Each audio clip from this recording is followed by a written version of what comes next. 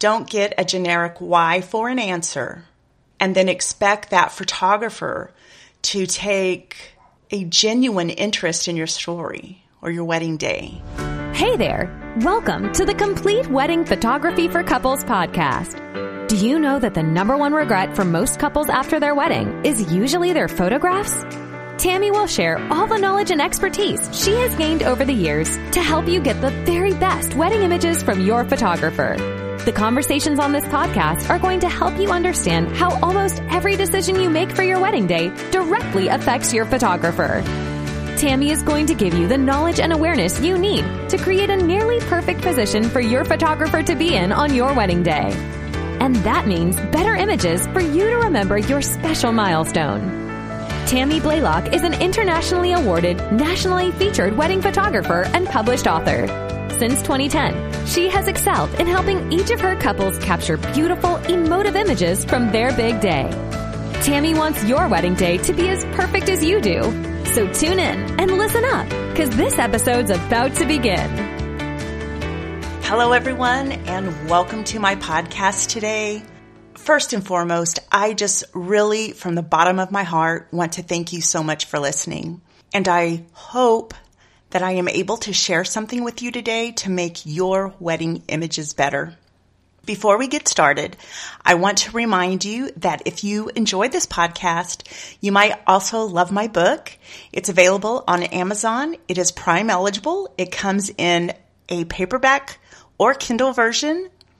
And there is also a Facebook community where you can join other couples and other parents of couples where we kind of explore everything the book is about and everything that this podcast is about. There is a link to all that in the show notes. All right, so let's dig right into today's topic. Your photographer's why. WHY. So this week, someone in my local community passed away. This was a very prominent man, a man who was very visible in the community for years. And I had photographed this man's beautiful daughter when she graduated high school. And then coincidentally, a few months later after that, I photographed this man's family at a wedding. They were guests at a wedding that I was shooting. And he and his beautiful wife danced pretty much all night long. When this man passed away earlier this week, I was reminded that unknowingly, I often take the last images of people. And I was reminded of my why I do this. What makes me love this job so much, and how I've been able to stay in business since 2010 and enjoy over a decade worth of clients.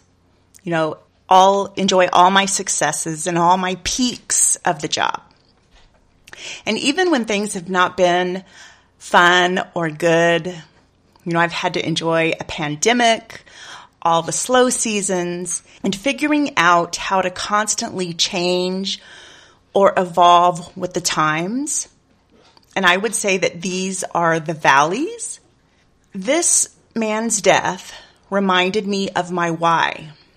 I want to say that if you can find out your photographer's why or your potential photographer's why, that is going to help you have a really strong connection with your photographer or your potential photographer. Your photographer's why is every bit as important as their price, their portfolio, their editing style, their photographic eye, their years of experience, their involvement with professional organizations, the certifications that they carry or any licenses that they carry, their reputation, the legitimacy of their business.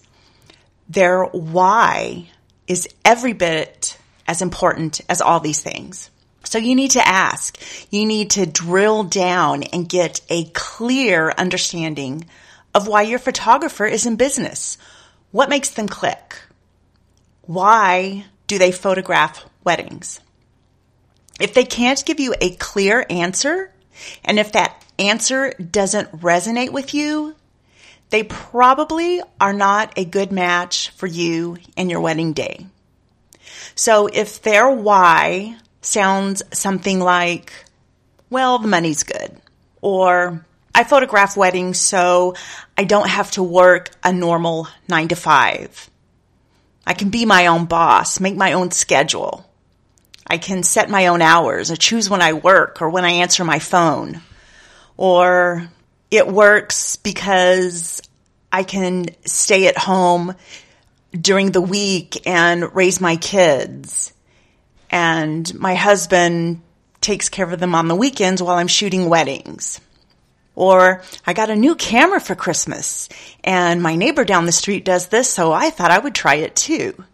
So if their answers are too generic and they don't resonate with you, my advice to you would be to keep looking for a wedding photographer. So I wanted to share with you today my why. So I can hopefully give you a really good example of a solid why and something to refer back to when you hear other whys and to see how they might resonate with you. So I hope my why is a good one, and I hope it resonates with you. So you can have this as an example going forward when you're looking for your wedding photographer. Early on, even as a little girl, I have always enjoyed creating things. I came from a family, and mostly on my dad's side, but there were creative people on both my mom and my dad's sides that were artists. There were oil painters and charcoal artists and quilt makers and embroiders and excellent cooks. And when I say excellent cooks, I mean any of these people, especially on my mother's side, could give Betty Crocker a run for her money. I am not kidding. But besides cooking, I really wasn't good at any of these things. I could not paint. I could not draw. I couldn't quilt. And I was kind of okay at embroidering. But for the most part, I really didn't ever consider myself an artist. But I still enjoyed making things. And I really excelled when I could use something else as inspiration. And I really, really enjoyed writing. But I can distinctly pinpoint my love for photography to when I was in high school. My love for photography wasn't so much from behind the camera, but it came from being in front of the camera. And let me explain this to you. I came from a farming and ranching family. For all intents and purposes, we were a pretty poor family. We did not have a lot of discretionary income. We often did not have money. I mean, we weren't the poorest family in my community, but we were definitely among the poor families. And my family was torn and hurt in a lot of ways. I don't know if we were dysfunctional or not, but I had a happy childhood, but it was a very rough upbringing. There was a lot of hurt. I don't know how else to explain this without just going way off into the deep end. But I rode a bus back and forth to school before I got my driver's license, and we lived in the country. And when the bus would drop me off, I was so embarrassed, especially when I got up to that junior high age and I started having crushes on people and they were on the bus. I was so embarrassed by where I lived because oftentimes there would be a car out front on cinder blocks, or there might be an old tractor or bulldozer parked out front that my dad was working on. There was usually free grazing chickens roaming the yard. Sometimes we would have upwards of 5 or 6 dogs, and we always had a complete bird farm. I mean, we had quails and pheasants and guineas, all kinds of chickens and turkeys and ducks and pigeons and pigs and very smelly pigs. And I was just never popular in school until I started playing sports. Graceful Moments Weddings and Events is an award-winning wedding planning and event management company serving San Antonio, Austin, New Braunfels, Boerne, and anywhere you are. We offer full wedding planning, coordination, and event management. We specialize in and love romantic, elegant, classic, and memorable weddings. It is our mission to provide you with superior service, a unique experience, and quality coordination services. Visit us at gracefulmomentsweddings.com to learn more about how we can help you plan your special day. So I had the gifts of strength and coordination, kind of unbeknownst to me until I started playing sports. My summers were spent hoeing acres and acres of corn in the garden, and baling hay, and butchering chickens and other farm animals, and traversing thousands and thousands of acres on foot, just for fun. Like I would just roam on our property and sometimes camp out in the back all by myself with nothing but a pillow and a few matches. I would just go out after dinner, camp out, and then come back in the morning. But when I started school and I started to excel at these sports, so did my popularity. Suddenly, kids who never ever wanted to hang out with me or spend that much time with me were talking to me. They were sitting with me at lunch, and they were helping me with my algebra homework, and they were inviting me over for the weekend or after school, or sitting next to me in class, or sitting next to me on the bus when we would go to our out-of-town games. They were laughing at my jokes, and they were memorizing and singing songs that I totally made up. Shout out to Plastic Jesus. And when I would see images of myself playing these sports, in addition to seeing me in the image, I could also see discipline and strength and determination and motivation and overcoming odds. And I could see talent and confidence and teamwork and friendships and camaraderie and fun times. I could see all that in these images of myself. And these images showed me something that I never ever saw inside myself. These images were milliseconds stopped in time with my 17-year-old ripped muscles and sweat-puddled red face crossing a finish line, or spiking a ball, or dribbling a basketball down a court looking for an open teammate. These images showed me a side of myself I could have never imagined as the poor little girl with the trashy yard. So fast forward to 1994 when I ETS'd from the military. I moved back home, and eventually I had 2 daughters of my own, and they started to play youth sports. So I knew and I completely understood the power of photographs. And I wanted to share the same experience with my daughters. I wanted them to know how powerful and strong and beautiful and dynamic and capable, competitive, and accomplishing they could be.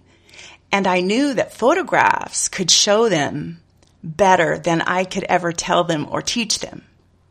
And so began my amateur venture into photography. I would say sometime around 2005 or 2006, I started to share these sporting images with their teammates because I knew if I had the power to improve my own daughter's self-esteem, maybe I could help other kids too. So I would just make a bunch of copies of the DVD with all the images on them and then hand them out at the games. Eventually, I started selling the sporting images at like $1 a piece. And then year by year, I would increase the prices. I developed a website where they could download and kind of automated everything, where I was finally making like $5 for a 4x6 print. And then in 2010, one of these graduated high schoolers, or she was about to graduate, actually.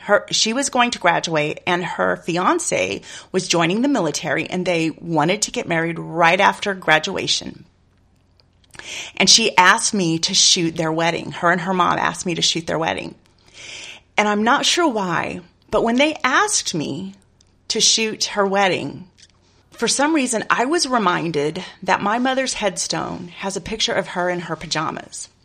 And ironically, it's a picture I took before I had any real connection to photography. And the PJs that she's wearing in the picture is a solid red top, and it has kind of a V-neck, a V-cut neck. So it looks more like a blouse than actual pajamas. But my brother, my sister, and I, we all know it's her pajamas on her headstone.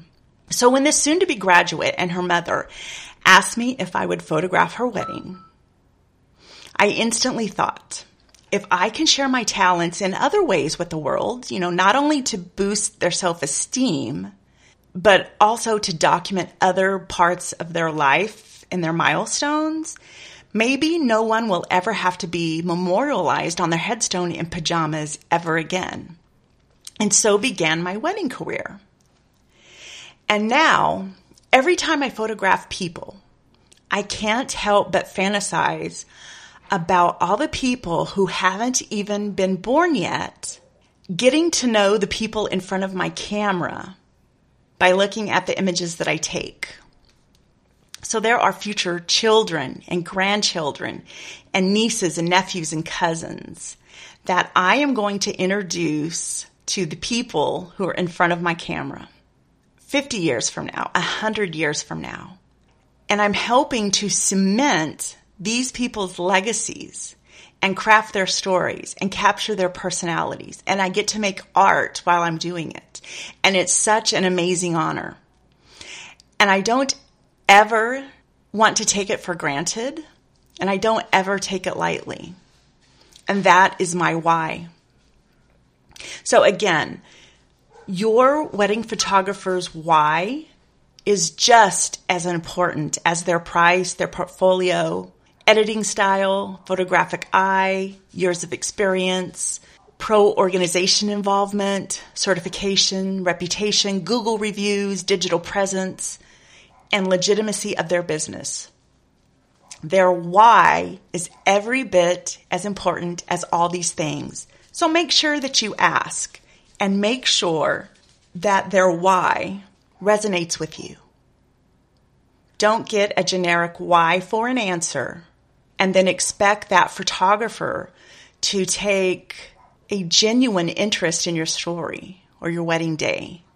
If they tell you something like, oh yeah, the money's good and that's why I'm a wedding photographer. Because that's why they're going to be shooting your wedding, for the money. All right, if you've learned something today, I would love if you would share a screenshot and tag either Complete Wedding Ed or Add a Girl Photo.